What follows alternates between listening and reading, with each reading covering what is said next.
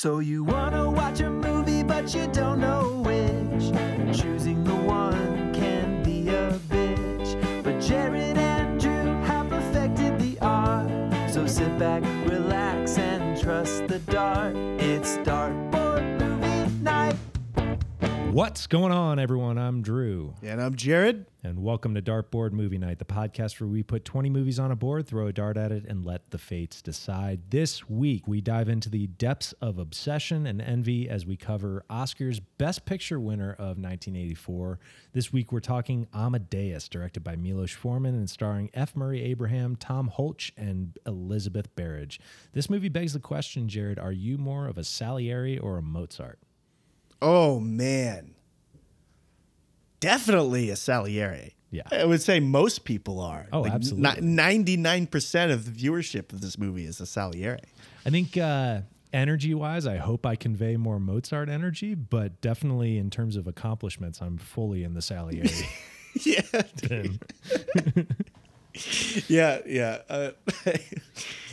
Definitely a Salieri. I'm right there with you, man. Yeah. Well, we'll get into Amadeus here in a minute. Real quick, let's run through the board as it sits right now. At number 1, The Brothers Bloom. Number 2, Don't Look Now. Number 3, Zed. Number 4, Rio Bravo. Number 5, Alien 3. Number 6, Anomalisa. Number 7, today's episode, Amadeus. Number 8, Election. Number 9, Get Carter. Number 10, The Limey. Number 11, Coraline. Number 12, Big Night. Number 13, Dirty Dancing. Number 14, Straight Time. Number 15, The Friends of Eddie Coyle. Number 16, Secrets and Lies. Number 17, 7 Days in May. Number 18, Snatch. Number 19, Strange Days. And number 20, Altered States. Man, dude, like there are some old movies on that board. I mean, old for their time on the board, not there when they were created. Yeah, we do have some that have been sitting around for a while, that's for sure. The one I keep almost stumbling over is Alien 3 at 5, because I'll say number 5, Alien 3, and the numbers just like fuck with my head. And it's just cubed. It's so weird. I have a feeling that movie's going to be an absolute dog, but we'll see whenever we get to it, whenever the dart leads us to it. Yeah. Side note, Blank Check is doing David Fincher, so we might do Alien 3 right when they do.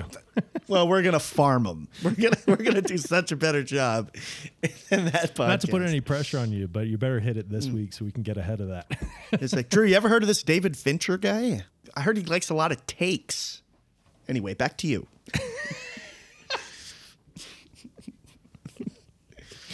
Oh man. So as Drew mentioned, tonight's movie is 1984's Amadeus, currently available on Amazon Prime, free with subscription. So if you have that, you can check it out there. And also pay to rent anywhere else. So kicking a couple of bucks if you want to check out this Academy Award winner and see if it holds up.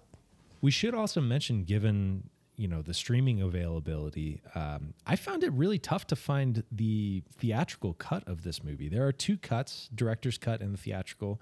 Director's cut was released in 2002, and Milos Forman prefers it.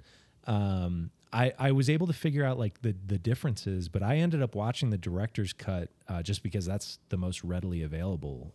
What did you end up watching? Same here, dude. I went to... I'll just say there were 2 ways that I watched it.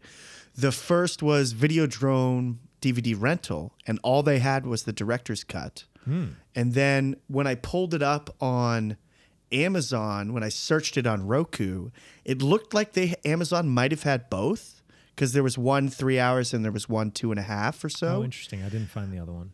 But when I fired up the original, it looked super pixelated. I couldn't tell if it was just a streaming issue or something with their version of it. So then when I went back and went through Amazon specifically, not the Roku search, I found only the director's cut there, and it was a lot cleaner. So I don't really know what was going on there, but long story short, I watched the director's cut as well, and it also was the easier one for me to find, which was surprising, kind of. From what I read, there's one major change to it, and I think having seen it, the major change that they make, I think, is actually a good one. The introduction or the addition of this particular scene, which we can get into, I think is really crucial to one character and specifically like their motivations for what they do towards the end of the movie. So Interesting. Okay, I'll just get this out of the way now too. I'm going to be very much relying on you for a lot of the backstory here, because this is one of those ones for me, Drew, where I'm really coming in just vibe. I got my feeling about the movie, but I ain't got shit for background. So if you got stuff like that, I'll be dependent on you for it. And I don't know which scene you're alluding to, which is exciting. So we'll get to it, but that'll be a surprise for me. I've got those details. I didn't do a ton of research, but I've got a few tidbits here and there that we can throw in. So, but anyway, there's 2 cuts. The director's cut is streaming for free on Amazon. I would recommend that streaming cut. It's there's definitely a little bit of fat on there, and we'll get to that. But I think overall, without the particular scene that I'm talking about, the movie is a little bit less in my estimation. So and I mean, when we come to these movies with different cuts, which we've had a surprising number so far, not a ton, but more than a couple. The Killing of a Chinese Bookie was one of those 2 cut ones. That might be the most dramatic one. Massively different cuts, and then we also had, to some degree, Heaven's Gate, which is also, there's some different versions floating around there. But when in doubt, I would say, kind of like Drew was saying too, go with the one the director claims to prefer. That should be the one you check out, I think. I mean, there definitely are exceptions to that. There are ones where like I would prefer to watch the theatrical cut. But I would say more often than not, the director's cut is going to be a more interesting viewing experience. I would say that is probably the case from my watch of this one. I didn't watch the theatrical, so I don't know like every specific scene that's added. But from what I read online, most of the extra stuff is kind of superfluous and not really all that important, but there is a crucial point, which we'll get to.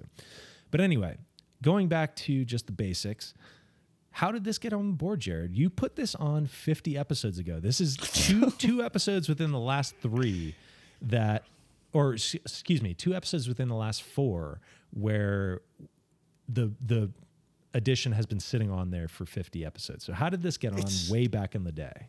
Way back in the day, dude. That is so over a just year trust ago in that for dark, us. dude. Trust that 50, 2 clean 50s in a recent batch of time is insane. But so let me reach way back in the memory bank for what led to this getting on the board. So this is kind of a 2-pronged thing.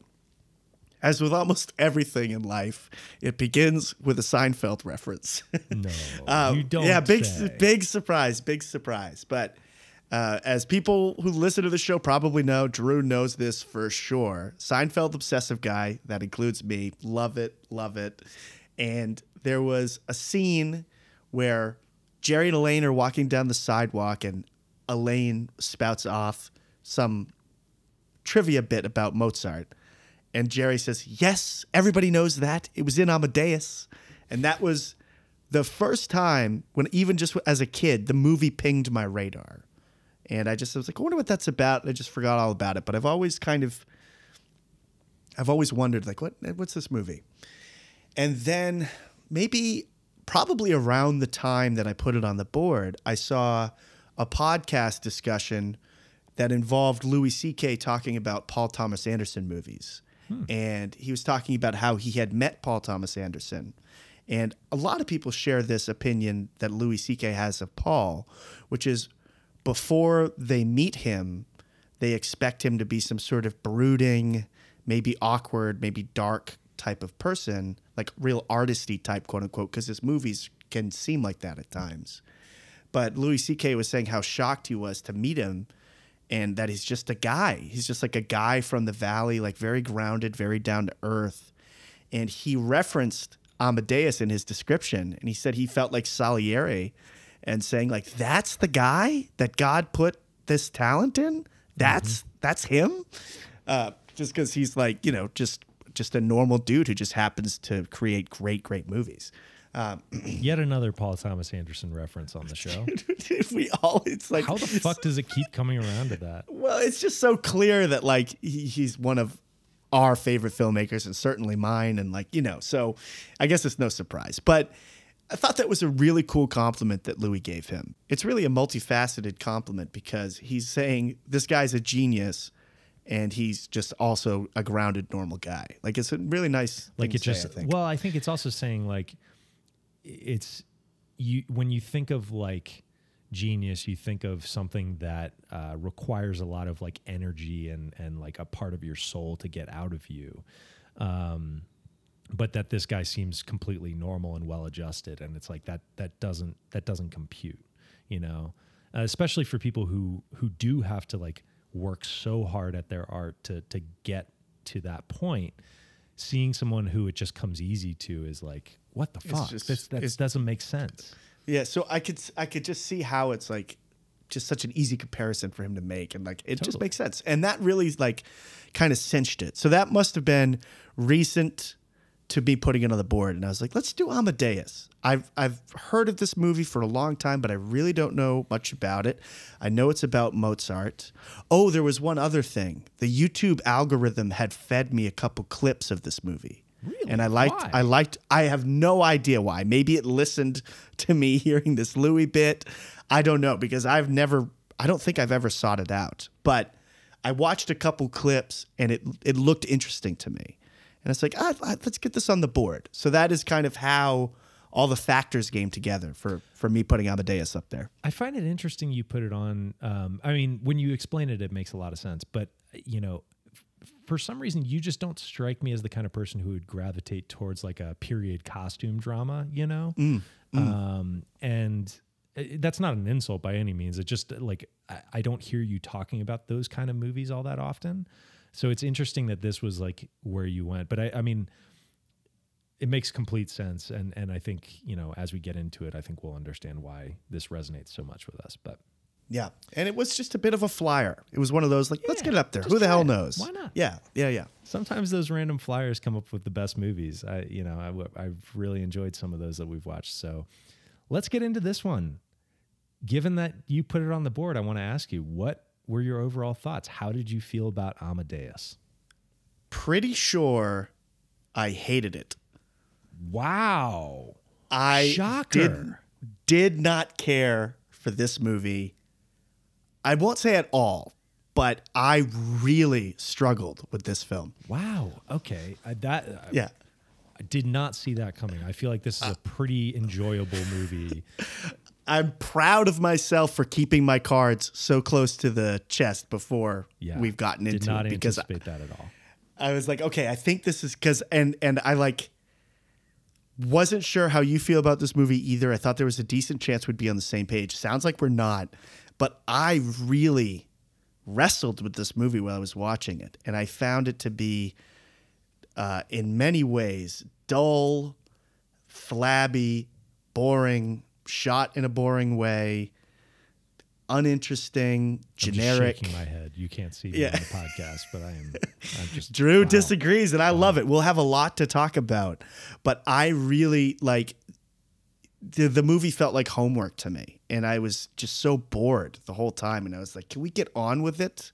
Like, it's just so it just went on, and there were scenes where it really broke through and got great. And there are moments that are spectacular, and there are pieces of what was involved in creating this movie that are great. So it's not like, from my perspective, a complete waste of time, but I just can't argue with what Moulin Rouge for you. No, it wasn't that. And even Moulin Rouge, as we talked about in that episode, coincidentally enough, like the last 7, that was 50 ago. Maybe as I this mentioned, is just a like cursed number for Jared. I guess so, dude. It's looking that way, but it just, in some ways, it was more egregious than Moulin Rouge. Like, Moulin Rouge went against every fiber in my being in terms of my personal tastes in a movie, but I could respect and admire that there was a lot of talent involved. And you could say the same about this too. But this was so dull and just so taking no risks that I was like, I didn't even have that to compliment it in some ways. And maybe I'm being overly negative, and we'll get into the specifics. We'll get into the specifics as we go. You're right.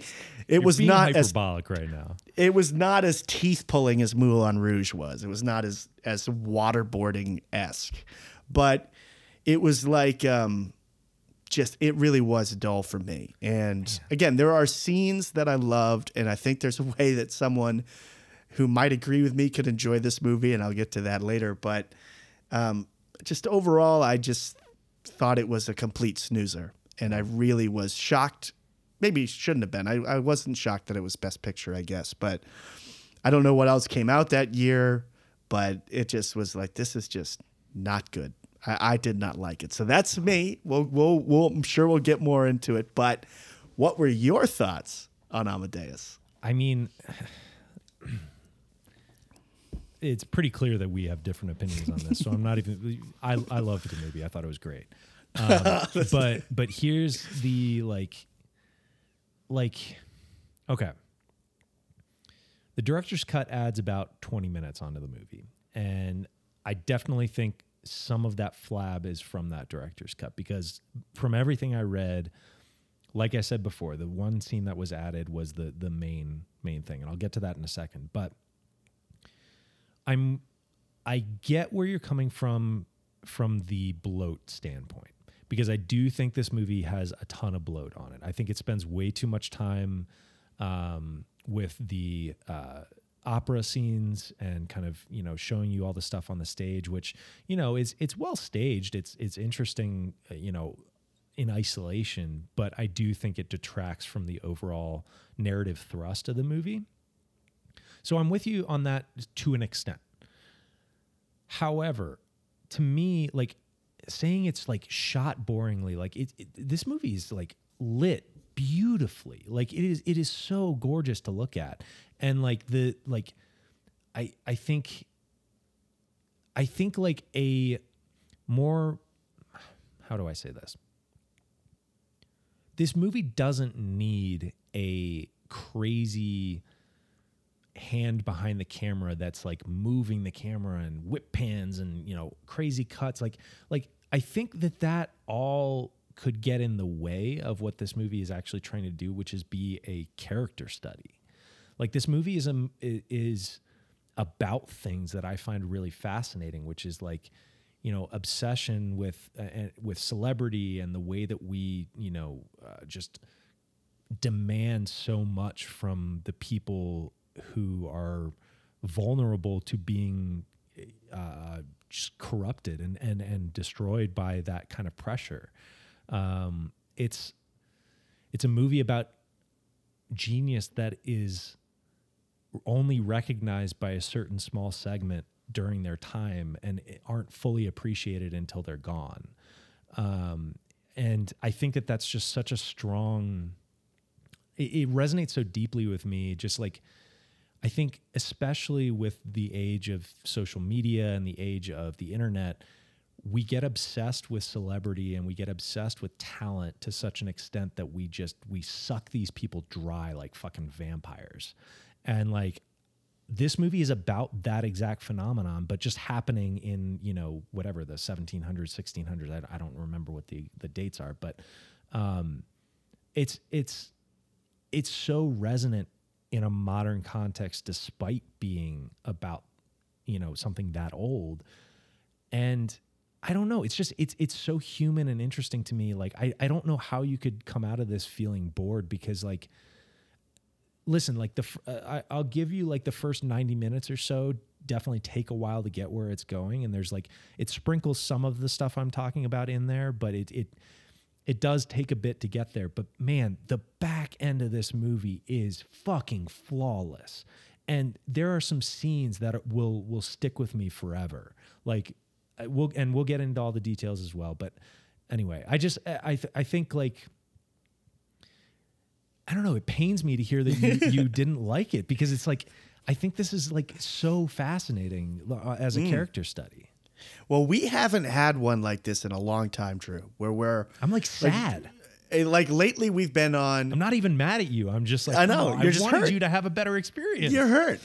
Let me put it this way. And let me first say I acknowledge what you're saying, and I factored it in as well. Because as mentioned, I also watched the director's cut, and we know that between 20 and 30 minutes were added to this 2002 director's cut, the re-release. So I was aware of that, and I was thinking, okay, well, I'm feeling this way. I'm feeling the bloat, and I'm feeling the sag, but that might just be due to the version I'm watching. And I was like, what I should do is I should grit my teeth and try to a little harder to track down the theatrical and see if it moves at a pace that doesn't slow me down so much. I still think it's going to be slow. I don't think so that's too. fully going to go away. So like, But if that's your problem, I don't know if that's going to fix it. Yeah, and like going to add to kind of my reaction of the movie is I couldn't bring myself to see it again, even the theatrical. I was just like, God, dude, I guess the way I would sum it up is this movie is 3 hours long, and I think there's about 20 minutes of greatness in it. Oh, get the fuck out of here. Where No, it's like that's really just great. rude. There's like 20 minutes that's spectacular, and the rest I was bored. Bored out of my mind. It's like at least an hour. Maybe that's still a third of the movie though, and it's like No, but I'm just saying like if you're, and I'm saying like that's like me giving it as little credit as possible. Like, Yeah. I think it's much more than that personally. Yeah. But yeah, I get yeah. what you're saying. I mean, for me, it really felt like about 20 minutes, and a lot of the comedy they were going for didn't work for me. A lot of the indulgence on the operas and the scenes that I can cut some slack because they're trying to demonstrate what Mozart created in his time, and it's important for the director Milos Forman to like take the time to show us what he was going for here as an artist, and I get that, and I'm trying not to apply my hatred of opera to it because that's just unfair. Like, you know, Drew, how much I hate musicals, musical films. Even below Jared that, firmly of the belief that music cannot convey emotion, apparently. but music and singing and dancing combined on film specifically only portrays emotion in a clumsy manner. Both art forms separate can do things like in a more nimble way, in a more complicated way. But when you have some character snapping his finger as he's walking down the street and singing exactly how he feels, I just have no patience for it. It's so lame. And opera is kind of like that. But again, I'm trying not to let my anti-opera bias seep into my impression of the movie, because I know some people like opera, some people don't. The movie cannot avoid the subject of opera. It's principal to the story. So I'm not faulting that. But do we need 10 minutes of each one, or whatever it is? It just felt so burdensome. And a lot of these scenes are just like people standing around in beautiful rooms talking about stuffy old rules that are on their way out because Mozart's pushing the envelope and people are shooting looks at each other. And I'm just bored. Get fucking on with it. Like, it's so dull. God, that's the point. The point is to be bored. No, the point is those scenes of them sitting around and debating like the the rules that have been set out for this art, right, and like the way that Mozart is breaking past that and trying to like redefine this art form. Like, that is the fucking point. The rules can be boring and the rules can be broken, but the scene showing the breaking of the rules should not be boring. Stuffy. They like, you're supposed to be like, the look at these scenes boring shouldn't old be men. stuffy. The scenes should be zipping. They shouldn't just be pulling me into the chains and the yokes of the past. You're I'm supposed so to be bored. annoyed at those people. You're supposed to be I like, get that, Yeah. but I shouldn't be bored. Like, bored is just but see, I'm not. terrible I'm way to just personally feel. not bored. But I get. Yeah. All right, That's fair. And also, I want to say something too, because you mentioned something I agree with, that it doesn't need to be shot in a flashy way. Like simple. I love simple camera work too, and this movie does have a lot of simple camera work. But simple shots do not mean boring. Like, we talked about Akiru just last week, I think, and there's some complicated shots in there for sure, but there's also some very simple ones, and they're never boring. They're always arresting and like interesting. I mean, obviously we're talking about Kurosawa here, but and I think that's just a difference of filmmaking style. Like, Milos Forman has never been a filmmaker who's about like, you're never going to be wowed by like the staging of his scenes and like the the framing. And I mean, that's true of other movies of his, and we'll get into his filmography. And I'm a big fan of his. But I think what he's really great at is character and is conveying things through simple images and characters' reactions and the their internal stuff that's going on. He really captures beautifully, in my opinion. Yeah. So yeah, we'll get to that. But We'll get to it. Different swords are drawn on this one, Drew. I'm getting angry. I'm getting fired up over here. Pistols at dawn, baby. This is gonna be great. So I keep referencing this scene from the director's cut that's not in the theatrical. And I just want to clarify what that is for people now that we're kind of into spoiler territory. So the scene that they cut from the theatrical one is when Stanzi, Constance Mozart, his wife, goes to Salieri and basically begs him to give Mozart work. And Salieri, in a way of kind of humiliating his rival, asks her to come back to his place later that night, and with the implication that he's going to have sex with her, and by cuckolding Mozart, he's going to embarrass him. He ends up not having sex with her, but he humiliates her by having his servant show her out as soon as she gets naked. So that scene is cut from the theatrical cut. And as a result, the bit at the very end of the movie when Constance comes back to Mozart, and when Mozart's sick and they've just composed this thing, Salieri and him the night before, and the reason she kicks him out, and the whole implication of, I don't have a servant, but I hope that you will show the dignity of showing yourself out, kind of thing. Like, that's directly referencing that scene earlier, and in the theatrical cut that doesn't exist. So I think it is a really crucial scene establishing their relationship and how I think it kind of neuters her character a bit in the theatrical to not have that, because she doesn't have this reason for hating this person so deeply. So I knew none of this before you mentioned it, and I'm so glad that scene is still in this. 100%. It's so because crucial. that's one of the scenes I really think is great, and it's crucial, just like you're saying, to why she is so bitter to him at the end of the film. Like, because without that scene, we'd be like, why is she so? Because she has not seen evidence outside of the scene that Salieri is a bit of a rat bastard. And, so it's pivotal in so many ways that he has this scene, and it really kind of adds layers to the length that Salieri will go to attempt to destroy his rival. And it's probably the most unforgivable move he makes in the film, in my estimation. Unforgivable maybe is a strong word, but it's the most nasty, ratty bullshit thing he does. But yeah, and it's just and it is a great scene. It's obviously, gross, but it's a great scene. And I think there's room to interpret that he was always planning on embarrassing her. But as I'm thinking about it now, I think I'm more inclined to agree with your first read, or what the read you mentioned, which is that he possibly was going to have sex with her, but then at the last minute decided to dive out of it but embarrass her in this other way. So yeah, that scene really is an important one, and I think it was a big mistake to have it not in the theatrical. Even though I bitch about bloat, that's a good scene. Yeah. And I think it's crucial to the Salieri character to show that he's motivated by nothing other than his jealousy and his desire to like his wish that he was as talented as Mozart is all that drives him. Like, sex means nothing to him. He's in a lot of ways just completely like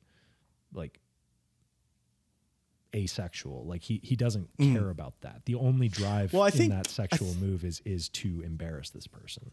Yeah, I think he is somewhat sexual, but he had kind of made the decision to not have sex in his life and honor, to God or whatever, his chastity, I think is the word. So I think he does have some impulse and some inclination and some sexual desire, but he has decided to cut himself off from it in pursuit of this other goal, and as some sort of loyalty thing. And even though I'm defending the scene's inclusion here, and I do like the scene, we also have the thing where he is constantly explaining his exact motivations through the story and the voiceover. So it's almost like we don't really need these scenes showing this level of jealousy because it's being constantly explained to us over and over again.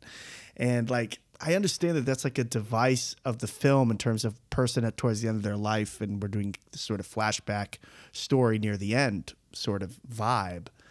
But it's kind of like my feelings towards musicals here, where in terms of it's just like blatantly expressing exactly how you feel all the time, does not appeal to me. And I do, you know, I think that's unfair. The movie is way more subtle than you're giving it credit for. Like, it's not saying things overtly almost ever in the movie. Like, Salieri, you know, yes, he's like got this flashback format where, like, you know, he's kind of commenting on things in retrospective. So it's like it is like, you do know what's happening, but like, I don't think this is anywhere near, like, this is not your complaint of Cameron, where it's like super on the nose. Like, no, yes, you're right. So many of the scenes of him, like, that are depicting Salieri's obsession with Mozart are like these little reactions that he's having of like him wanting to hate this person, wanting to hate his work, but just can't bring himself to, because he recognizes the genius. Yes. You know? No, this is nowhere. This does not share any flaws with my beef with Cameron's characters. Like, Salieri is a complicated character. He doesn't say how he's feeling almost ever. Well, not in the through line of the story, but the narration does. Sure. But the character himself is complicated and is flawed and is the type of character I enjoy. Same with Mozart. Mozart is a complicated and flawed individual despite his genius. Like, he is incredibly arrogant and very brash and very overly confident and all these sort of things, and has in some ways a right to be. So I like these characters, and I'm sure we will get to it, but I actually like the performances a lot too. The problem I have with the film is the stodginess and the achingly slow pace, the glacial pace that it moves. I find the whole experience dull, but as we go through and analyze the components of this movie, I think we'll find that I do like a lot of the stuff in here. It's just the entire experience is what I have problems with, but there is good shit in here, and among them includes, for me, the complications of the characters and the fact that these people do have a lot of depth to them, and they do have a lot of issues floating around, and they're gray. They're all very gray characters, which I am drawn to generally. What's your background with Milos Forman? Have you seen other movies he's made? I have, yeah. So I've seen, I would not say I'm like a super deep, like, know everything. He doesn't I'm sure have there's a a huge bunch of filmography. So it's pretty slender, right? I mean, I am a big fan of One Flew Over the Cuckoo's Nest. I think that's a really great movie, and Ken Kesey's my favorite author. So when I saw it before I really knew about Ken Kesey in terms of the written version of the story. And my favorite book of all time is Sometimes a Great Notion. And I read One Flew Over the Cuckoo's Nest and rewatched the movie. And I think it's a great movie. And Kesey had a lot of problems with the movie, but I think he's kind of like, I think it's solid. Like, he hates the fact that the character perspective shifted, because the book is written from the perspective of Chief, the mute character who doesn't speak in the hospital. And it's like, well, and I'm thinking about talking to Kesey's ghost and being like, dude, are you upset that they didn't center the movie around someone who cannot speak or express themselves? Like, what do you want? Obviously that works in a book where there's an inner monologue. Yeah. I mean, I think it's really almost a flawless movie. I have one quibble where the scene where they go out fishing, I think, is pretty lame, but it's a great, great movie. And that for me is enough for Foreman to be considered a great filmmaker. If someone makes one great film, in my mind, it's like, then you can't take it away from them. They could make 10 dogs after that. If they made one thing great, considering how difficult it is to do anything, like, then I'm on your side. So I'm pro Foreman just from my experience with One Flew Over the Cuckoo's Nest. Years and years ago, I think on TV, I saw Man on the Moon. Okay. And then some years back, that kind of got a bit of a revival with the Jim Carrey documentary that was exploring how method Carrey went to get into that performance. But that's really it for me in terms of my interaction with Foreman. Do you go beyond that? And are you more familiar with his filmography? Because those are really the only films I know. Other than those two, I've seen The People versus Larry Flint, which I really, really dug. That's a great, great movie with Woody Harrelson and a young Ed Norton giving a really great performance. So, yeah, I've seen those three. Love Cuckoo's Nest, obviously, masterpiece. I think Man on the Moon is an underrated masterpiece. I think people talk about that movie for the Carrey performance a lot, but I think they're underselling how good of a biopic it is. Like, I generally am not someone who's very into biopics. I think that they can get very just boring and rote and like just doing the kind of checkbox kind of thing of like, oh, well, we got to show this. We got to show this. Of the, like, I don't know, the walk the line, walk hard, kind of thing where it's like they're just hitting all the beats that they need to hit, Yeah, totally. Yeah, that movie is definitely severely underrated in my opinion. And another film exploring genius and the burdens of genius, much like this one. Absolutely. So yeah, big fan of all three of those movies. It's been forever since I've seen People versus Larry Flint, but I remember really liking it in college. So I don't have many thoughts on that one specifically. But yeah, I really dig Milos Forman. I've never watched a movie of his that I was like, yeah, not into that.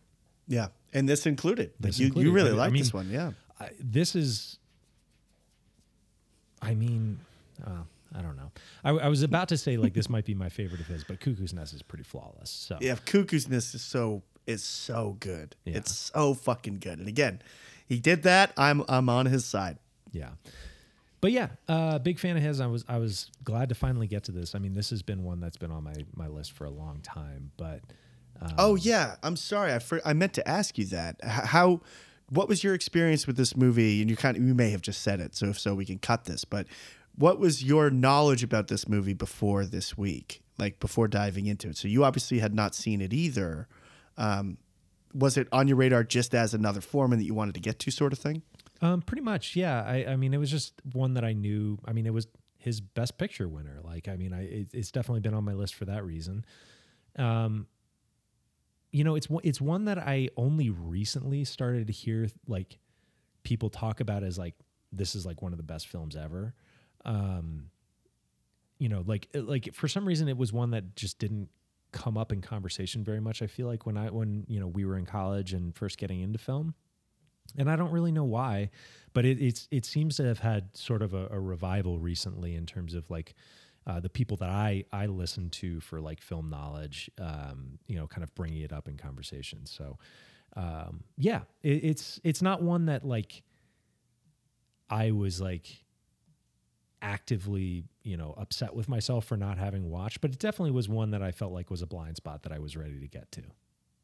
One thing that the movie does well is shows and explains the genius of Mozart. And like one example is sorry. Yeah. No. Yeah. Well, I was thinking if you're down, we could just rip through some great scenes that we love. I just wanted to say, like, this is not a specific scene, but this is something that happens throughout the movie is anytime Salieri is like looking at a sheet of music and you're hearing the music that he's reading on the sheet, and then, he'll move a page away and you'll get a whole new song playing, like, because he's hearing the music as he's reading it.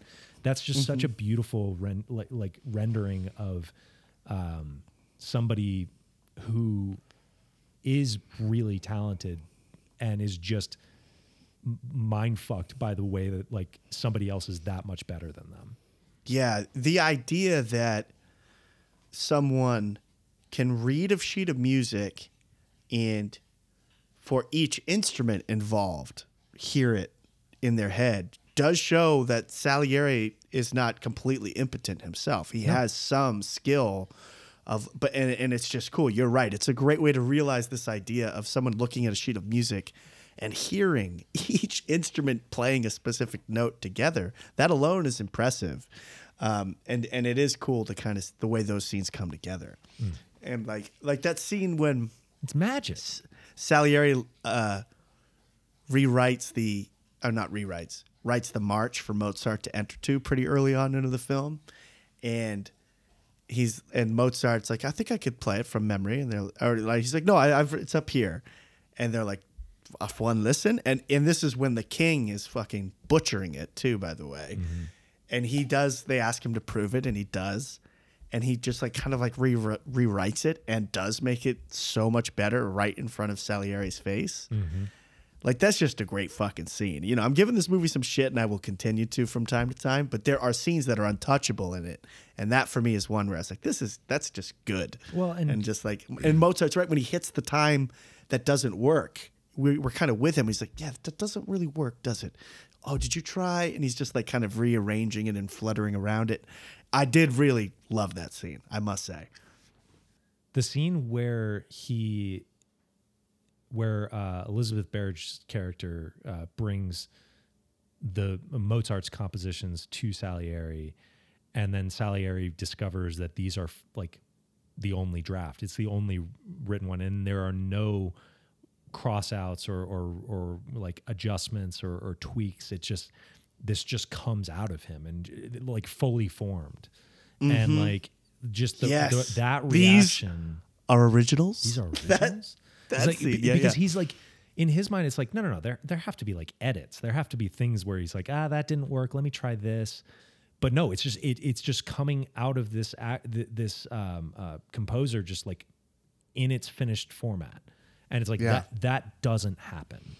And like I think like, you know, even just like making this fucking podcast, dude, like editing the podcast where I'm like, I need to pull back on this, like maybe cut this section. Yeah, it's I don't know, like stuff like that just makes this movie sing. Like that is the movie. And like I guess it kind of brings me around to like what did you what didn't resonate? Like you said, you hated this movie, and we're talking about it, and all these scenes are brilliant, and this is the movie. Yeah, see, there are great scenes in this movie. There really are. A lot of them. There's several. We've talked about at least like 10 at this point. I'd say like 5 or 6 in my mind are like really good, really Splitting good. fucking hairs. But there's so much where there's just so much like shit beside it that it makes the whole experience for me laborious. Like the scene. I know you said stodginess, and like I guess I can see some of that, but like, so like, tell me here's a bad an example. Scene. Here's an example. We have a great scene, which is the emperor comes up after Mozart's first opera, the one that he did in German. Now, they may have all been in German, but certainly this one was. And he's like, it simply has. What's the word? Too many notes. That's it. Too many notes. And like that scene's really funny, I think. And he's like, just takes them out. It's like, what are you talking about? Like everything is in its exact perfect place. So that's a great scene. I'm talking about the scene that sucks. That scene seems to be talking to you in the moment and being like, hey, Jared, all this is important. Just relax. Yeah. But then it comes directly following that scene. We get this awful gag of the woman fainting when she meets the king. Well, that's an added scene. That's part of the director's cut. So yeah, just so waste you know. of time. Yeah. Bad, not funny. Yeah. And then it goes into this like, oh, was he fucking the actor? And she's like, oh, all of that is director's cut edition. So so if you remove that and you watch the theatrical, I wonder if it works maybe better. It very well might, but like that's what I'm saying is like there's so much scenes where I'm just like, okay, this scene stinks, like right next to great scenes. And so that's one example. I wonder if I can find one that's not an extra scene. The Venus nipple scene, is that one? That is Venus one that's nipple. In there, right? What? That's right next to the great scene. Wait, it's kind of the same scene. Describe the Venus nipple. I don't know what you're talking about. That's the "These Are Originals" scene. He offers Mozart's wife these candies, sweets. He calls them Venus nipples, and she's like eating them, and again, this scene is fantastic where Salieri is cannot believe what he's seeing. Like again, like we said, no notes, no revisions, and I love the beat of as he's turning between the pages, we hear each different he's like snapshot understanding all of these, and he's like, Jesus Christ, and he ends up like dropping it. But as this great scene is going on, and this might be additional, but it just like cuts to this scene of like the wife sneaking an extra candy, and I'm just like, Milos, I don't give a fuck about the fucking woman eating the candies. That is such a fucking nitpick. I'm angry at you for that. Who cares? Why are we taking away from what is like? We're not taking away anything. We're showing that she is like, she's eating not sweets? Salieri. She does not see what he sees. Oh, that might be fair. She knows that he's genius. She wants to support that genius, and she is actively going out of her way to support her husband and try and like put him in a better position, because he clearly has no business sense whatsoever. And like, but like to her, like, you know, it's not like, I don't even know why that would even come up in conversation. It's just a cutaway to show what she's doing while he's Don't like it. It doesn't matter. It doesn't And matter. also, kind of like in Why does it matter to you? Because it's just an example of something happening in the movie that I feel like my time is being wasted. But it doesn't add any time. You're listening to the music and you're having him do the thing while that's happening.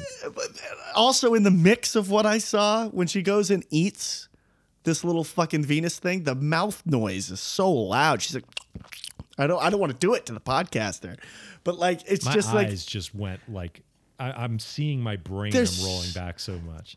There's so much time that happens in this movie where I'm like, I don't care. Can we move along, please? And that happens for the majority of the movie for me. I just have this feeling of like, can we get to it? We get it. The play is banned. Mozart wants to do the play. Like, can we get this fucking moving here? It just moves so fucking slow. Yeah. Listen, it moves at a deliberate pace.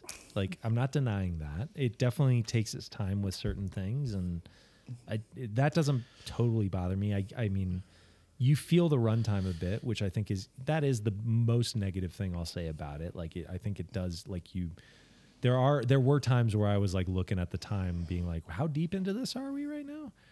Yeah. So like, I get that, but also like, I don't know. Like, I need more concrete complaints about like the actual content of the movie than just like a cutaway you didn't like. Like, come on. Well, there's also like all this, like just the time it takes to get anywhere, almost anywhere in this movie, is longer than I feel like it should be. So, you know, that's me just saying I feel. So I'm not saying that the movie needs to warp its structure around my thoughts, but like, it's like, you've banned ballet, Your Majesty? I banned it? Well, it seems silly because is it possible to hear the music with it playing? I suppose it's possible, Your Majesty. And then we got fucking 10-second shot of him walking down to pass the news on to Mozart. It's just like, oh my God, everything takes for fucking ever in this thing. Okay. So like, you're talking like, about editing rhythms and just like the whole movie's rhythms is just off, with the exceptions of these great scenes that are in there that move and sing and really hum, like the ones we're talking about. Those are great. But the deserts in between them are tedious, slow, and monotonous for the most part. I think then what I'm gathering from this is it's a good movie. It just doesn't agree with your sensibilities at all times. Possibly, yeah. Yeah. And that's okay. Like that doesn't have to be a movie that you come back to. But to say you like hated it, like says that there's nothing of value in there. No, there's definitely stuff of value in here. Yeah. I mean, we'll probably zip through the performances surely. The performances are really good. Yeah. And there are these awesome scenes. I mean, we mentioned the writing, the one where he's writing. I like the scene where Salieri asks Mozart to play Salieri when he's behind the mask. And Mozart like mocks him. And I'm a sucker for a big fat fake fart. So that literally made me laugh. Milos got me on that one where he like Jared's Mozart, sucker for a fart given. Dude, I'm just a sucker for a fart. I mean, it's so vaudeville. Like the shot is just straight on the ass as he like lifts his coattails and just like lets out a big fake fart. and I'm howling like everyone else in the room in the scene. I'm like laughing just as hard. It's so Because stupid. it's even funnier when you realize that you, as the camera, is Salieri in that moment, and he's just getting farted right on. Direct hit from the fart. It's just like, and the scenes where they show Mozart's musical genius are really good. Like playing the piano upside down, like blindfolded as a kid, playing the piano for like royalty and stuff. Like a lot of these ideas are done really well. But I really and so yeah, this is a long way of saying I agree with you. Not my instincts, but my feelings towards a film's rhythm were constantly being challenged, and I felt like almost like every other scene I was like in a swamp just trudging, and I'm like, things are just taking too long. Am I hiking the sand dunes here? Like, what is happening? Well, fair enough. Yeah, it definitely didn't bother me as much as it did you. I see what you're saying as far as the slowness and the pacing, but yeah. It's interesting. Well, I'm glad that you liked it, though. I really am. And we're not wrapping up yet, but I'm just saying, like, I didn't want to have an episode where we're both just trashing something. I really thought you were going to have problems with this movie, like I did too. I'm glad that you really liked it and you're defending it, because I think the movie is, as we're saying it, there's a lot to enjoy here, but I had an issue with the overall thing. That's fair. I do want to call you out on one more thing, though. Sure. While we're in the confrontational aspect, Let's do it, dude. Let's keep clashing.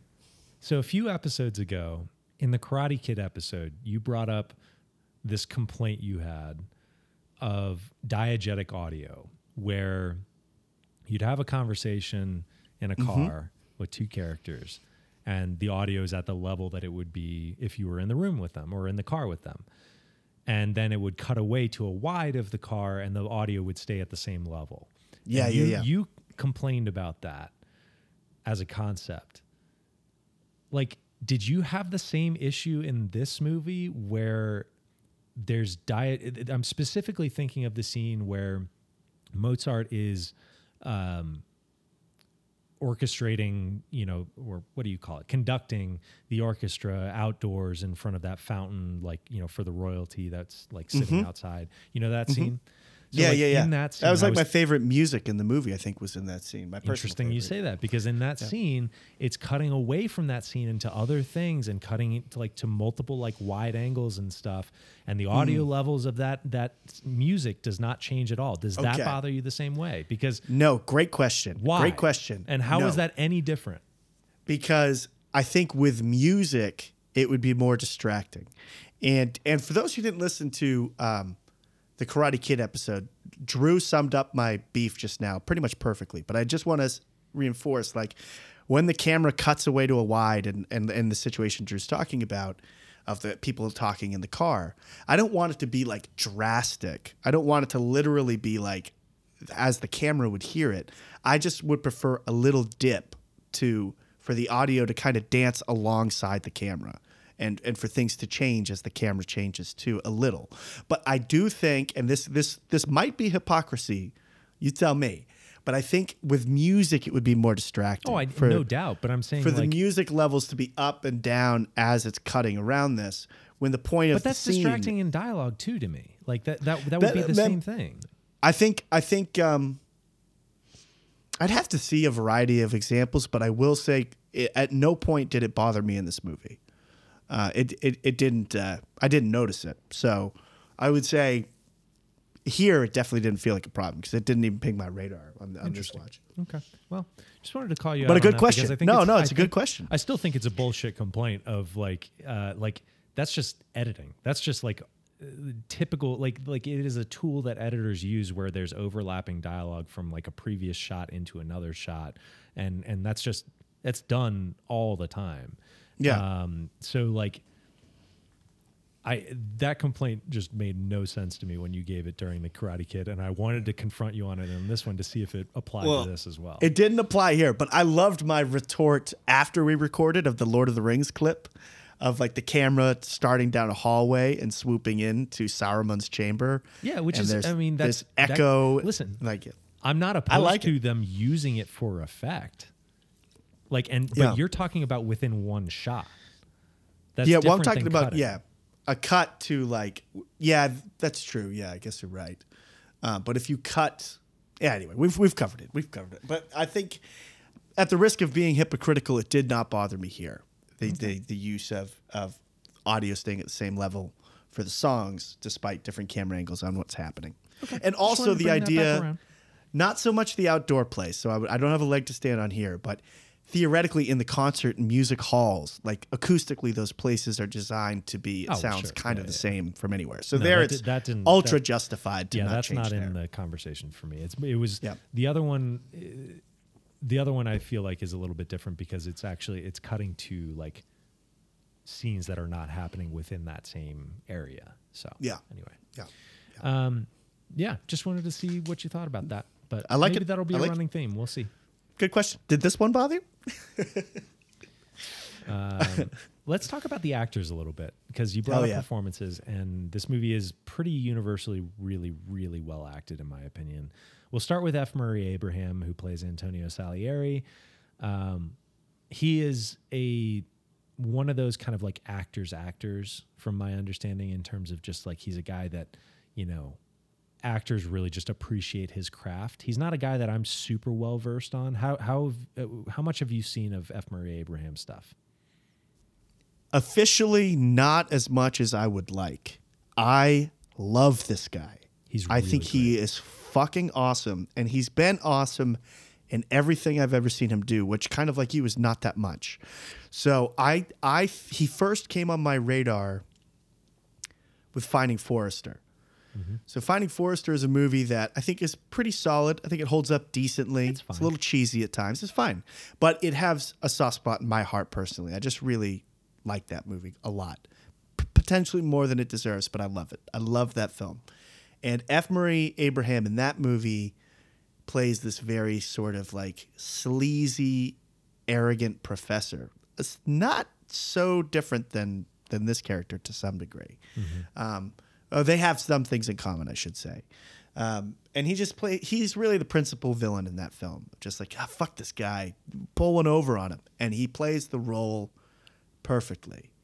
More recently, I saw him in season 2 of The White Lotus. Yes. And that's when I already loved the guy, but I had never seen him do a performance that showed that side of him. Mm-hmm. Of this sort of like, I'm using similar words, but this kind of like slightly greasy, very sort of old school sexual guy who just pushes things a little far and is a little embarrassing, but is charming and lovable and has a rascal quality to him, even into his 80s or however old the character is. Yeah. And I had never really seen him in that sort of range before and loved it. Yeah, he's really great in that season. He's probably my favorite performance on the show ever. Just in that season, and that's saying a lot. There's a ton of great performances. Little hot takey. I'd really have to give it some thought before pouring that cement for my opinion. But I love him. He's in pretty much every episode of that season. But I would call him like middle tier in terms of like importance to the show. Oh yeah, he's not a main character by any stretch, but he steals almost every scene he's in. Definitely. And I'll throw Steve Zahn out there from season 1 as well as another person. I think that performance awesome. is incredible. He's so good. But Amadeus, despite my beef with the film, like this is just another great performance from him, from F. Murray Abraham. And I will be actively looking in due time to get more of his shit on the board because I love this actor. And I personally am getting big dog energy from him. Absolutely. Like I haven't seen that many films, but he's never let me down of any of the ones I've seen so far, and I'm looking to add more. How do you feel about F. Murray overall? I'm underviewed on him. We should mention that he did win the Best Actor Oscar this year for this performance, and I think it's fully deserved.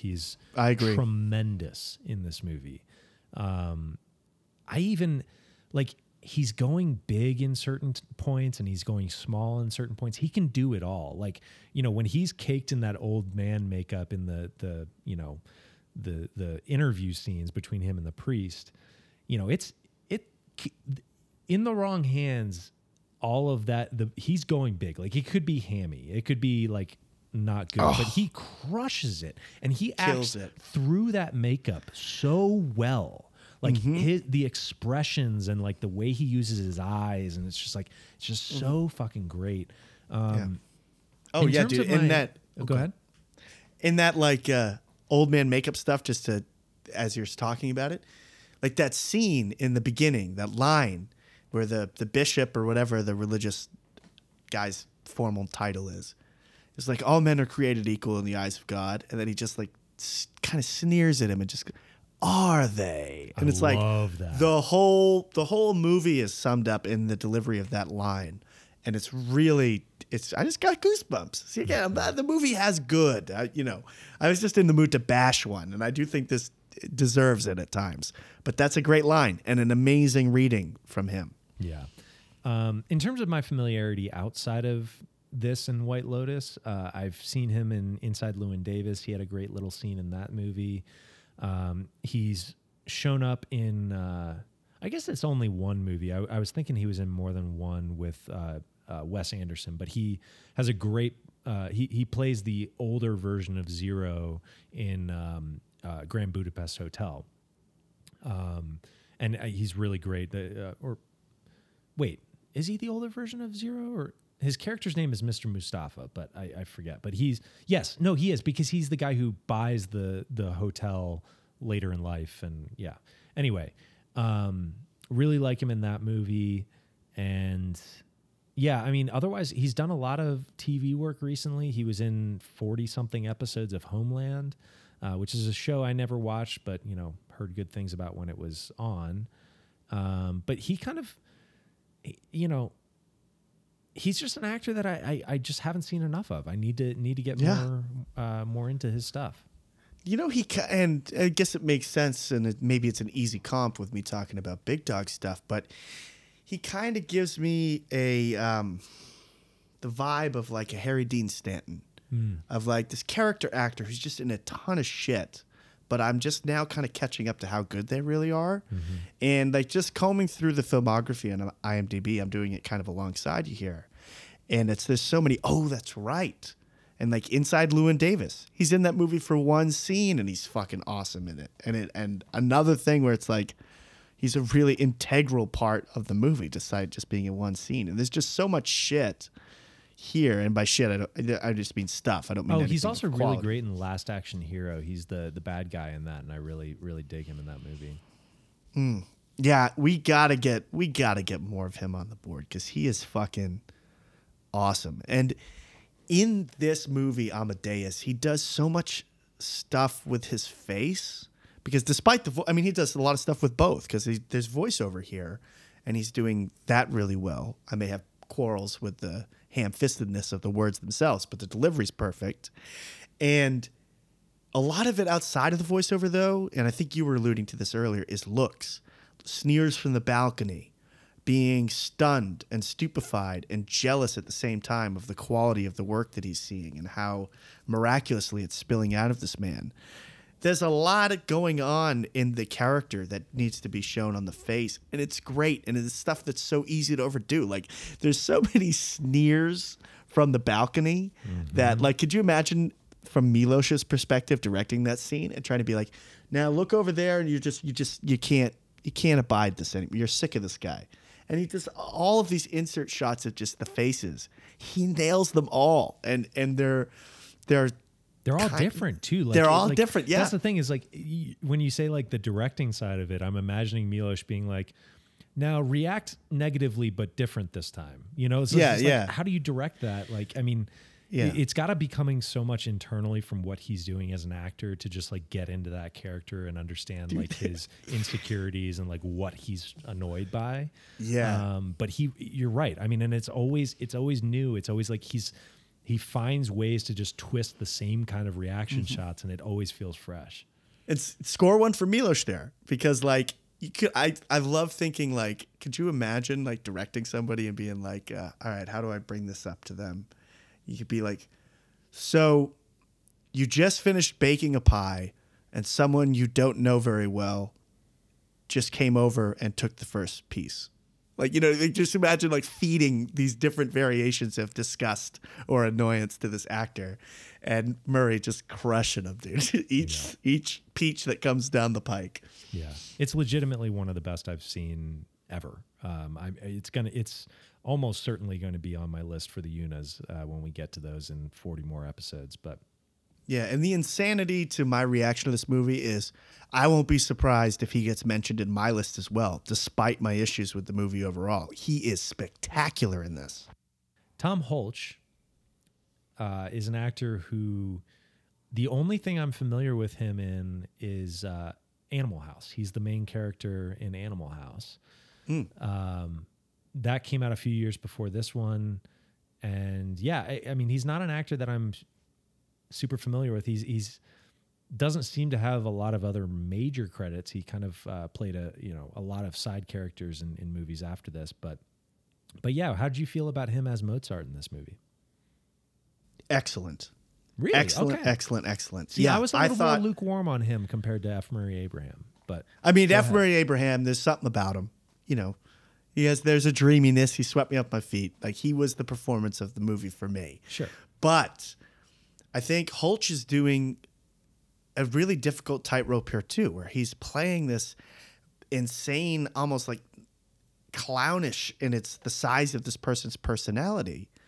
And it is hammy and it is big, but I think it all works and it all should be that way because seemingly this person was that way in real life.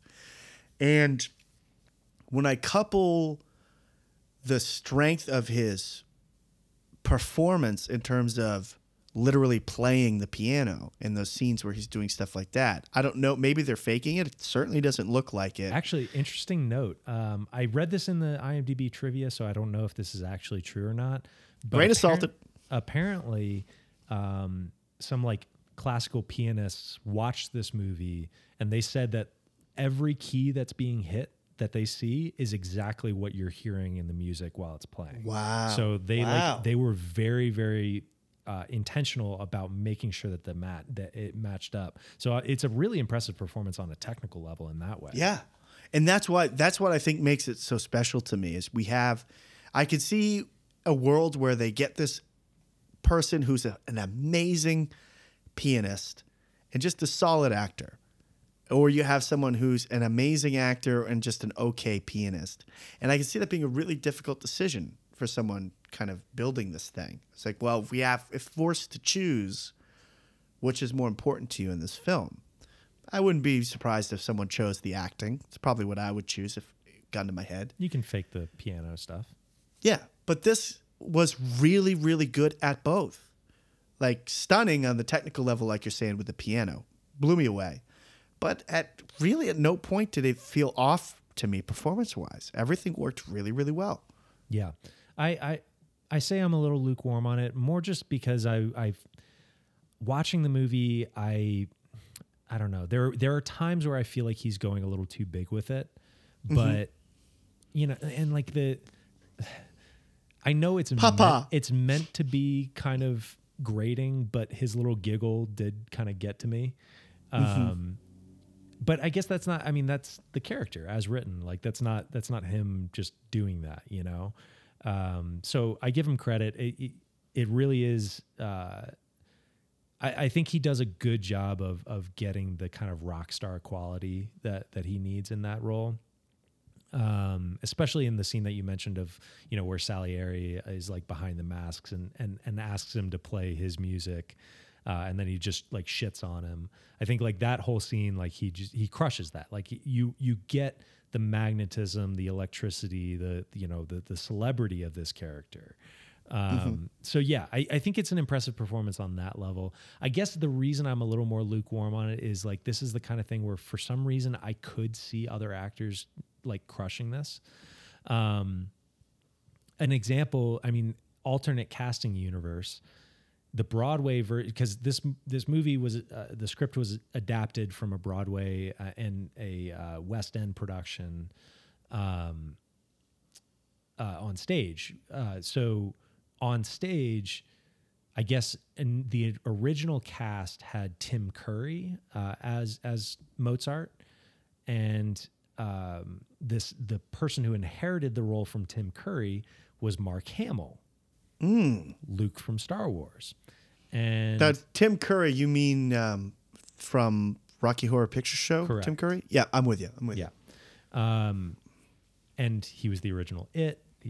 Tim Curry, legend. Oh, I didn't know he was the original It. That's you cool. didn't know that? Yeah. No, I didn't know that. Yeah, and I always think of Home Alone 2. He's great in Home Alone 2. as well. He's really funny in that movie, actually. And he's in Camelot too, right? Or not? Or he's in so much shit. We could go lot of down a that list shit. and just name off. I mean, he's like a classic character actor. But yeah, he was the original Mozart, and then Mark Hamill inherited that role. And I could see 1984 Mark Hamill, coming off of Return of the Jedi, like, I think in Star Wars, the kind of childish wonder and the kind of especially in the first two movies, just the way that, like, I don't know, like we joke about the way he screams, no, like we joke about that, but like that energy, I don't know. I see the translation to this like kind of just wild and crazy Mozart character. I could see it really working. I think Hamill proved in The Last Jedi that, like, just in case there were any doubters out there, he is actually a good actor. He's an incredible talent. Like, it's just George Lucas seems to be a pretty shitty director from a performance standpoint, and But come on, he's great in the first Star Wars. Like, he's perfect for what they're going for here, which is this like innocent, naive person who gets sucked into something bigger and goes on a hero's journey. I think where Lucas loses it is in the later movies where he's supposed to be the stoic Jedi. Yeah, and just like, I don't know. There's so many examples of great actors who show up in the Star Wars universe with Lucas at the helm, and they kind of stink up the room for a little bit. It's like, okay, clearly there's a universal connecting piece here. I've seen all of these people. Fucking Liam Neeson, Ewan McGregor, and Natalie Portman, three of the best actors of our time. Yeah. And they're all dropping deuces in the middle of the floor for the most part. And then, like, Sam Jackson is okay, but we've seen him That is generous. He's okay, but we've seen him be unbelievably great in shit, obviously. And, like, there's just so many examples of just like, hey, there's a good actor. And all of a sudden, like, my smile just succeeds to a straight flat across the face. I'm like, oh, they're stinking it up here again. Oh no, George, you dog. But anyway, I actually struggle to see what you're saying with the Hamill. Hold on, let me add another element to it. Oh yeah, Wrinkle it up.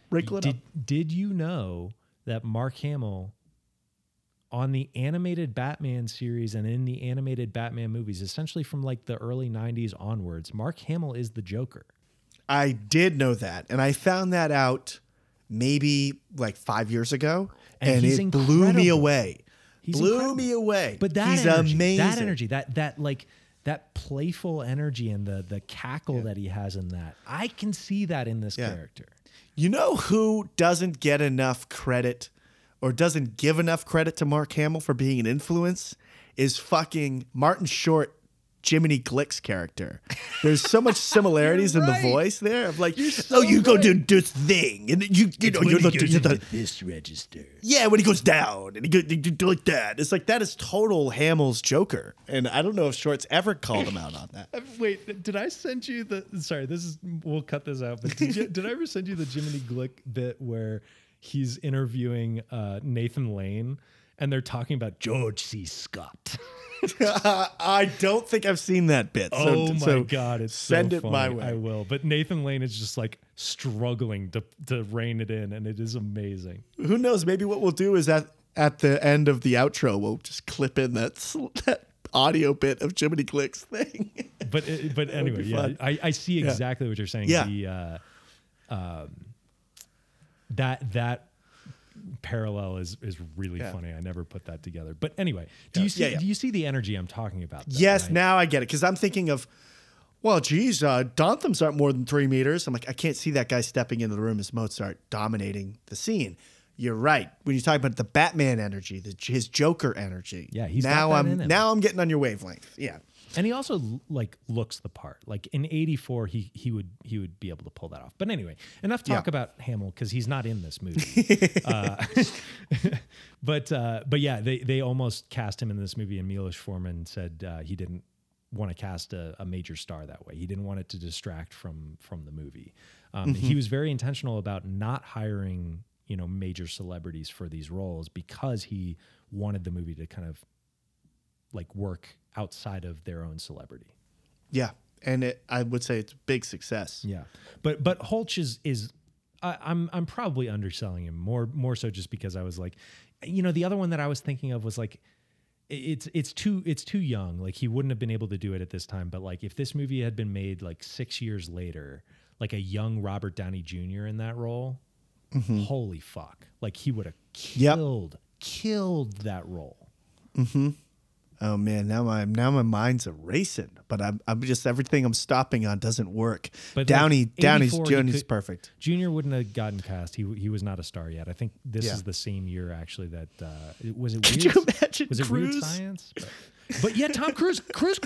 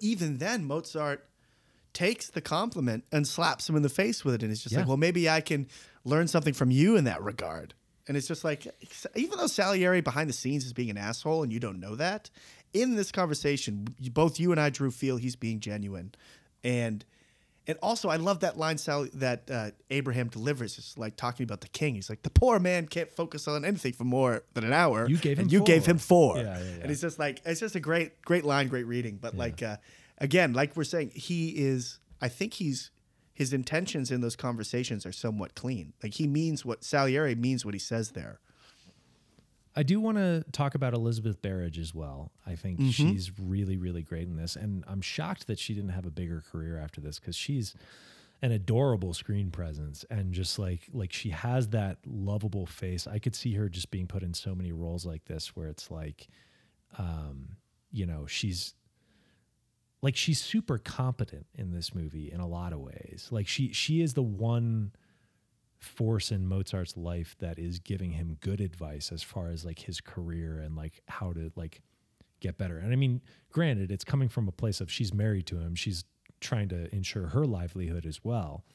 She straddles that line between innocent and competent very, very well. Yeah, I don't know. There's something about her that I really like too. I'm with you, and like I feel like I say this a lot about like actors' styles of rolling words together.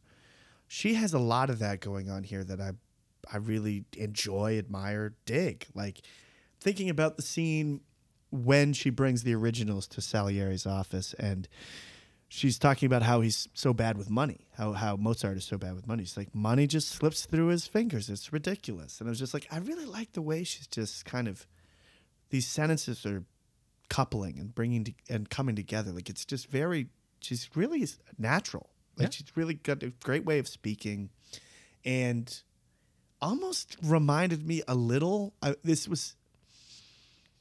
it was plaguing me, Drew, and it might still be plaguing me, but I was watching her in this film, and it's like she looks so familiar to me, to the point where I thought I had seen her in other stuff. But going through her filmography, it's like, not really, though. Like, not really anything I have seen. And now I'm wondering if I'm thinking of Marion from Indiana Jones and Karen Raiders Allen. of the Lost Ark. Yeah, like She has a she was similar giving energy me to Karen Allen, yeah.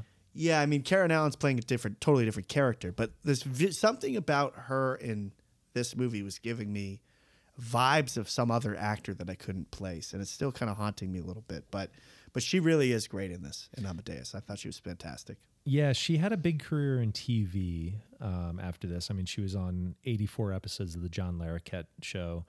But yeah, outside of that, I mean, she didn't have a big presence in films beyond this, which is kind of a shame. Yeah, I think she I don't hear anyone talk about her in this movie the way that they do about like F. Murray Abraham and Tom Hulce. So it's a shame because she's really, really great in this. And I think especially in the director's cut, like thinking about the idea of the scene of her humiliation being cut, I think that just neuters the performance so much. And it's really, really upsetting to think about that. Like she doesn't have that scene. Cause that is like the crux of that character's arc is like, you know, like she goes into that scene trusting and willing to, believe in the good of people. And she comes out of it, you know, being just humiliated and a lot more protective and a lot more controlled and it changes the character fundamentally from the beginning of the movie and then after that scene. Yeah. And yeah, just like it completely kills that performance in terms of like the whole arc of it. Dude, without that scene, she is a wallflower character who really doesn't matter that much. Exactly. And it's so important that that scene is there because it really shows that she cares, that she's even willing to play ball with Salieri's kind of rotten game, and then he overlayers the onion with additional humiliation, you know, on top of what they she thought they had agreed to. Mm-hmm.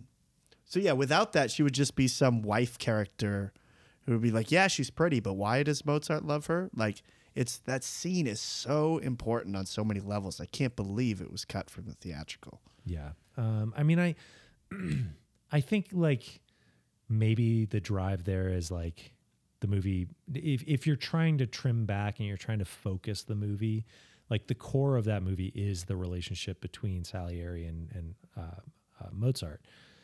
So I can understand it if you're framing it that way, but ultimately it just does such a disservice to this character. And I think like her arc throughout this movie is so crucial to just seeing like the collateral damage of this kind of feud and this obsession. So it's a shame that it was not included in the theatrical, but in any case, great performance. I was really glad to be able to see it because she didn't get a chance to really put too many of these to screen, and it's a shame. One person that I didn't expect to see and that I kind of was like, oh, look, they're in this, was Cynthia Nixon from Sex and the City fame, Miranda herself.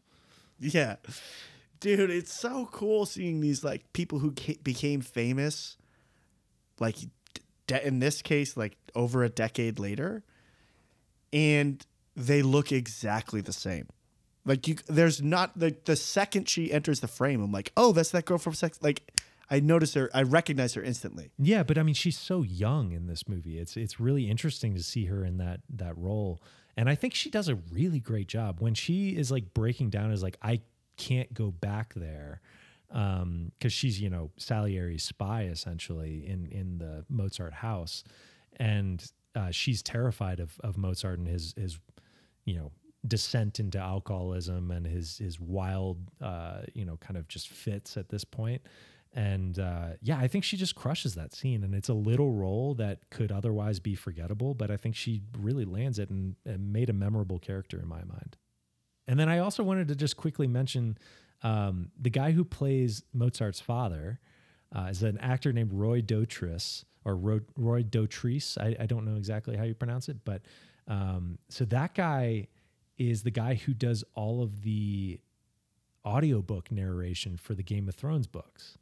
And he's really great at that. He's very good at like little character voices and like, you know, kind of putting a twist on different characters so you know who each one is when he's reading the book.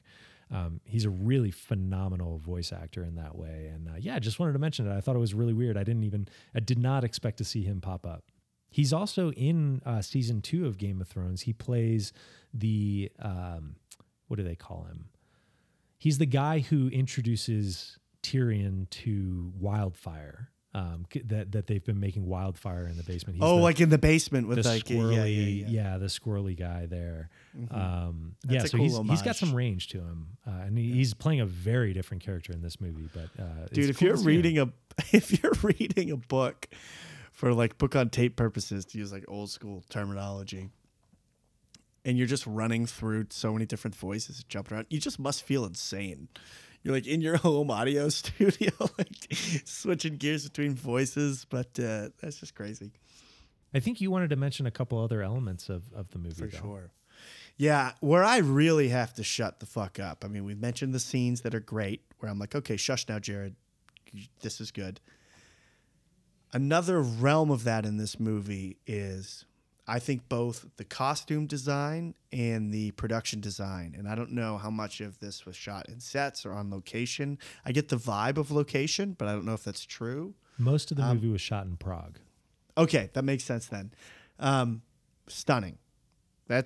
Both of those elements of this movie are great, along with the music, of course. But the costumes specifically really floored me. Just like, I'm assuming this is all period accurate stuff, but the hats and the intensity of the work people put into getting dressed and presenting themselves to the world is just watching Elizabeth Barrage when she is undressing in that scene and like all the layers she's having to shed just to get naked. Yeah. Is like, yeah. God damn.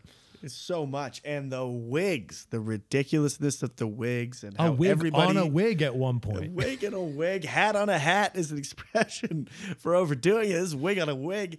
And fucking it's just like, everybody looks better without the wigs. Let's just get that out. No one looks better with the wig on. Like there's many points in the movie where Mozart like takes his wig off and is like scratching his hair. It's like, dude, you look so much better without that ridiculous wig. He's got on. Rock star hair. Yeah, he does. He looks like he should be in Duran Duran or something. Yeah, Duran, for sure.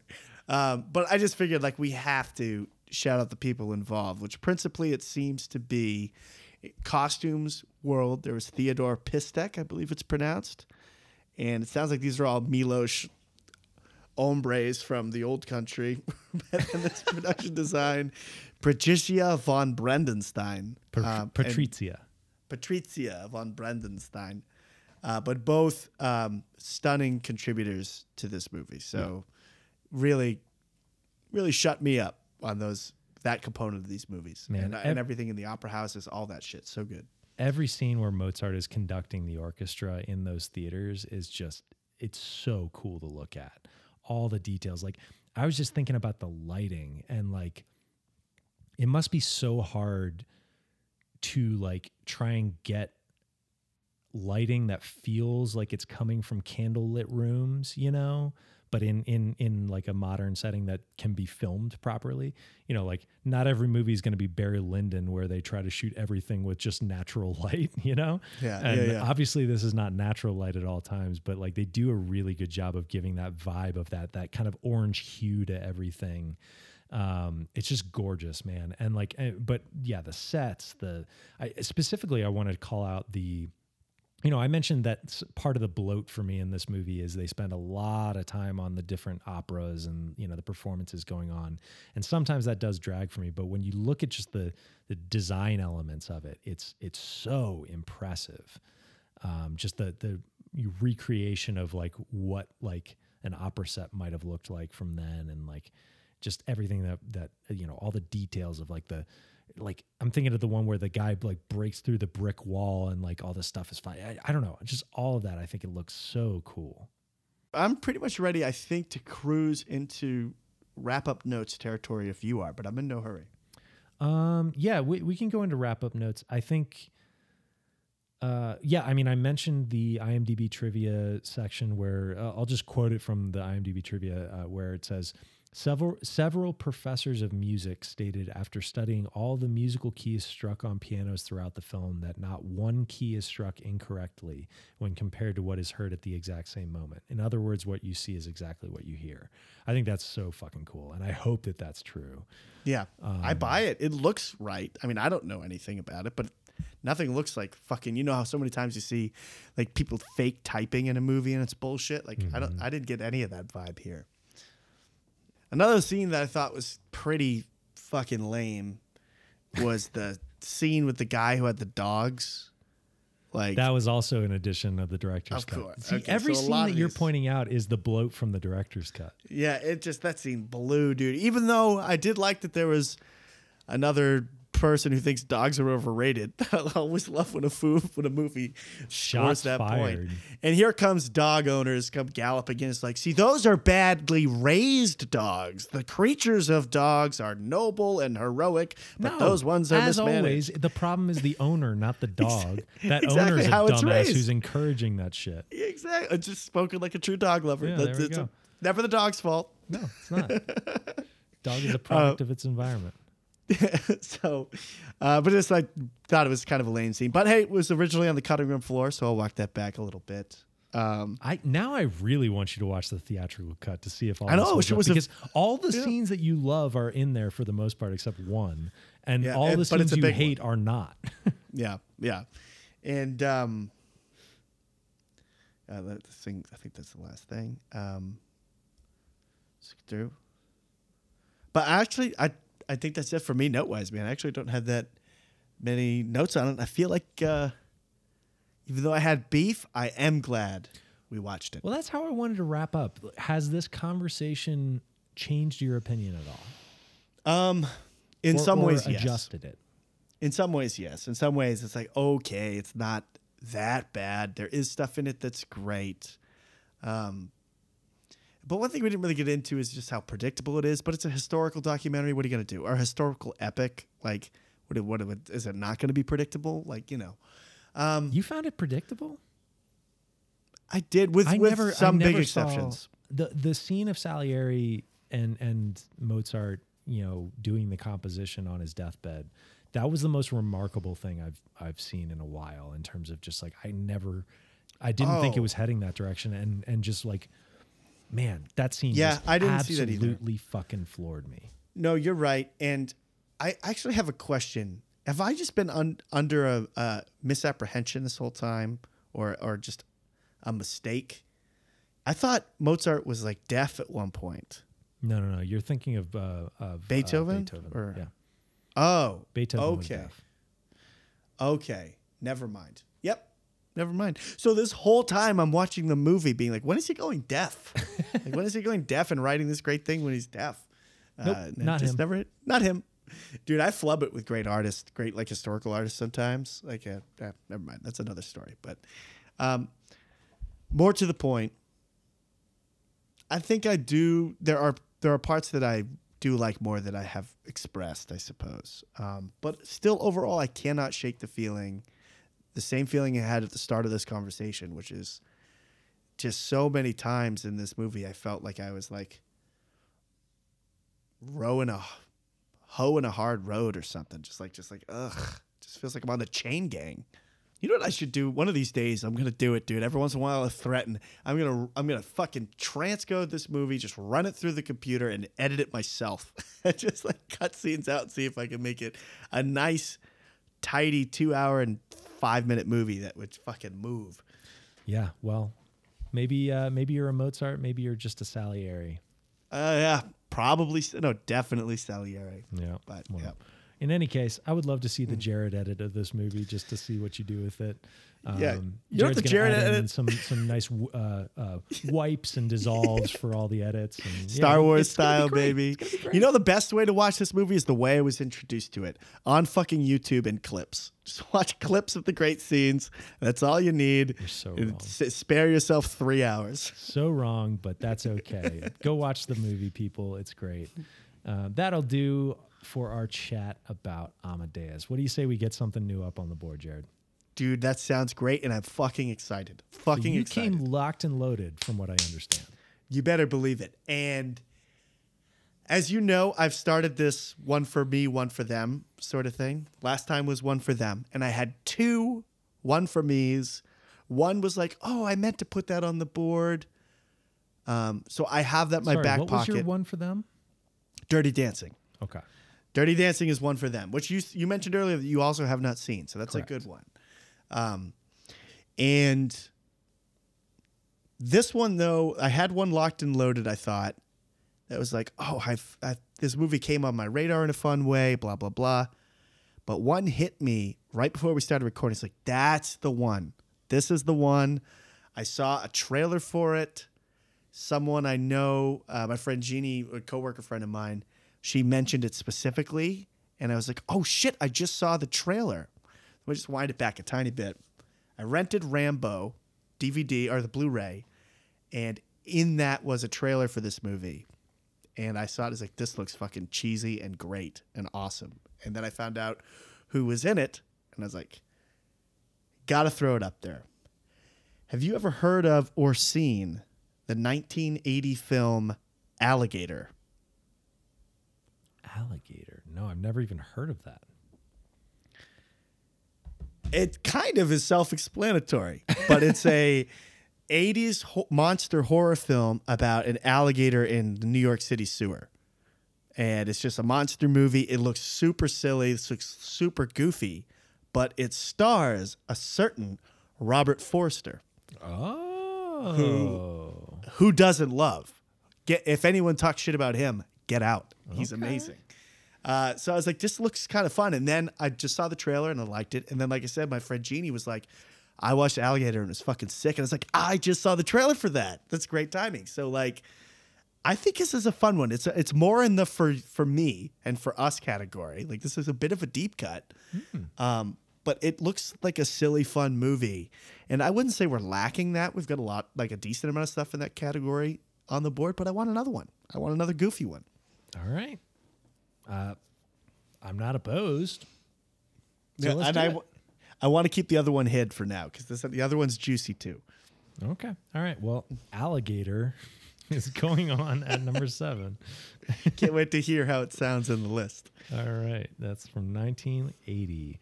Let's review the list before we throw that dart. Number 1, The Brothers Bloom. Number 2, Don't Look Now. Number 3, Zed. Number 4, Rio Bravo. Number 5, Alien 3. Number 6, Anomalisa. Number 7, Alligator. Number 8, Election. Number 9, Get Carter. Number 10, The Limey. Number 11, Coraline. Number 12, Big Night. Number 13, Dirty Dancing. Number 14, Straight Time. Number 15, The Friends of Eddie Coyle. Number 16, Secrets and Lies. Number 17, 7 Days in May. Number 18, Snatch. Number 19, Strange Days. Number 20, Altered States. And fuck you, Jared. Dude, it was so funny. Number 7, Alligator. that lives. That is so great. I love it. I love What a it. dumb name for a movie. Alligator. Just like I'm just imagining like some writer comes in with this great name, like that's kind of subtle and interesting, and then the studio exec's like, "Fucking call it Alligator." Alligator, yeah. I'll tell you this. I know I'm not hoping for. I don't want Alligator because I want that to live on the list for a little while. Okay. Any that you're crossing your fingers for, or just blind luck with the I'll fates? take whatever we get. Sweet dude. All right, I'm going lefty. Let's see what happens.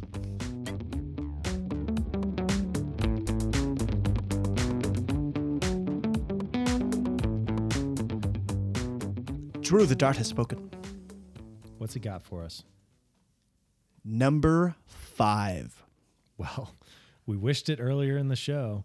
This is going to reek of tampering, but number 5 is Alien 3. Oh, my God. Let them think what they want, Drew. Lefty, Warbler, terrible throw. Alien 3, kind of happy about it because that's a tricky one to stumble on. So let's get it off the board. What do you mean a tricky one to stumble on? Well, when you read the list, it's like you said, it's a stumbling block. So we kind of be nice to get rid of it. But it does give us a chance to discuss Alien, and we'll get into it next week. But I recently rewatched Aliens, and we'll talk about that. We'll get there. We'll get there. All right. Well, Alien 3, the David Fincher debut film, is what we'll be watching this week. But for now, that'll do it for our episode on Amadeus. Thank you so much for listening, everybody. Please remember to rate, review, give us a follow on Apple Podcasts, Spotify, or wherever you like to listen. If you want to keep in touch or give us a recommendation, drop us a line at dartboardmovienight@gmail.com. Follow us on Instagram at dartboardmovienight. Artwork for the show is created by Veronica Roman, and all of our music is by Eric Williams. Play us out, Eric. Another game for Milos! Later.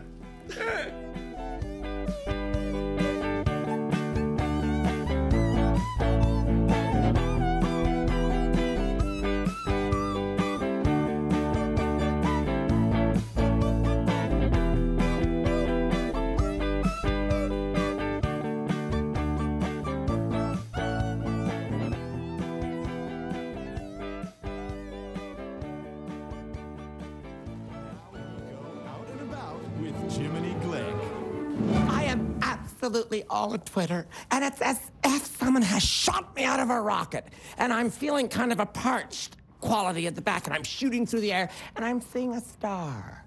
And the star is Nathan Lane, the star of the producers. You are one of my idols. I think you're wonderful because you're versatile.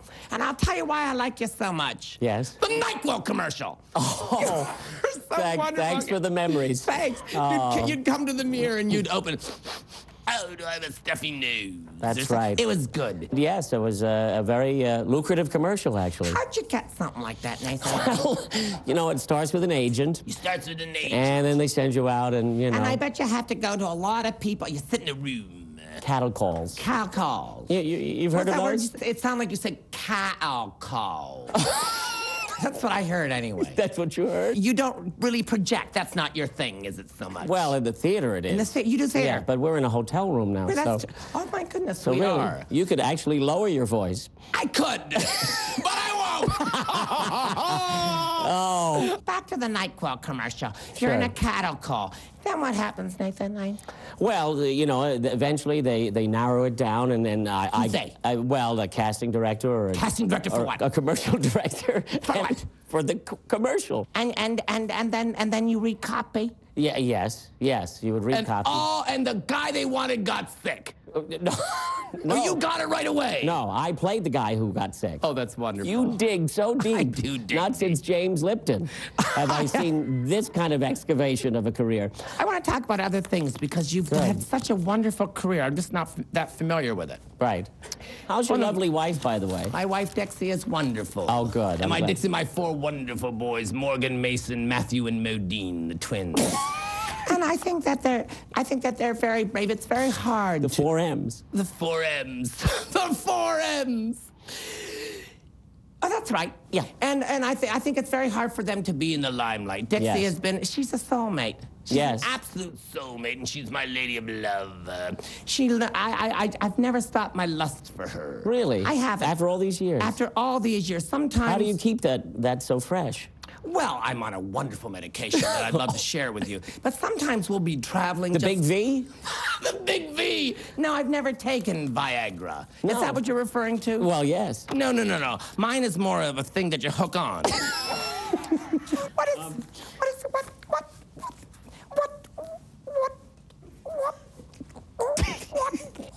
Do you smell burning toast? Where was The Lion King? Everyone talked about it. I never saw it. What was that about? Well, it was an animated film. An animated film. For Disney. That you did quite played well. a king. No, You no. played I played a meerkat. a meerkat. Yeah. Is it the method approach? Is it like a Bobby De Niro where you're the whole day the meerkat, or you just when they rattle the money in front of you? Well, I never saw Disney rattling any money. Oh, because they're cheap. Yeah. You got it. I just love so much of what you've done. And you're doing a wonderful play now. Oh, yes, the producers. The producers. Yeah. And you're with who are you in it with? Matthew Broderick. Matthew Broderick. Wonderful. Oh, wonderful. he's wonderful. Yeah. Have you seen his work? No. Oh my goodness. What happened? An old Pall Mall just flipped up right through my lungs. Wow. That's terrible. What about you worked with that one famous drunk? You're sweating a lot. Is that sweat? No. Oh, yeah. No, it's not sweat. Okay. You worked with that one famous drunk actor with the initial. What's his name? I'm always forgetting his name. Donkey. There's been so many. What? Joyce C. Scott. That's it. Oh. Was he swerving on the stage all the time? No. He wasn't? Spewing old booze from his breath. He was. What was that like? He was very kind to He me. was kind to you. He did occasionally have a drink, but, did, I but not bet he- on stage. I bet he had in the little flask he had. No. How come we don't He hear was- from him so much? Well, unfortunately, he passed away. No. You didn't get the memo. I didn't get the memo. Thank you, Nathan Lane. I want to wish you the best of luck. And may you celebrate Broadway, because you are a Broadway star. And you are a star of all three mediums. And you are everything I've ever dreamt you'd be. And when people said, don't talk to him, you'll be bored to death, I said, you're not giving him a chance. Because Thank you. no one looks in the mirror and goes, I have a cold. It makes me believe it. Like a Nathan Lane. Thank you very much. Thank you, Jim. Primetime Glick will be back after this.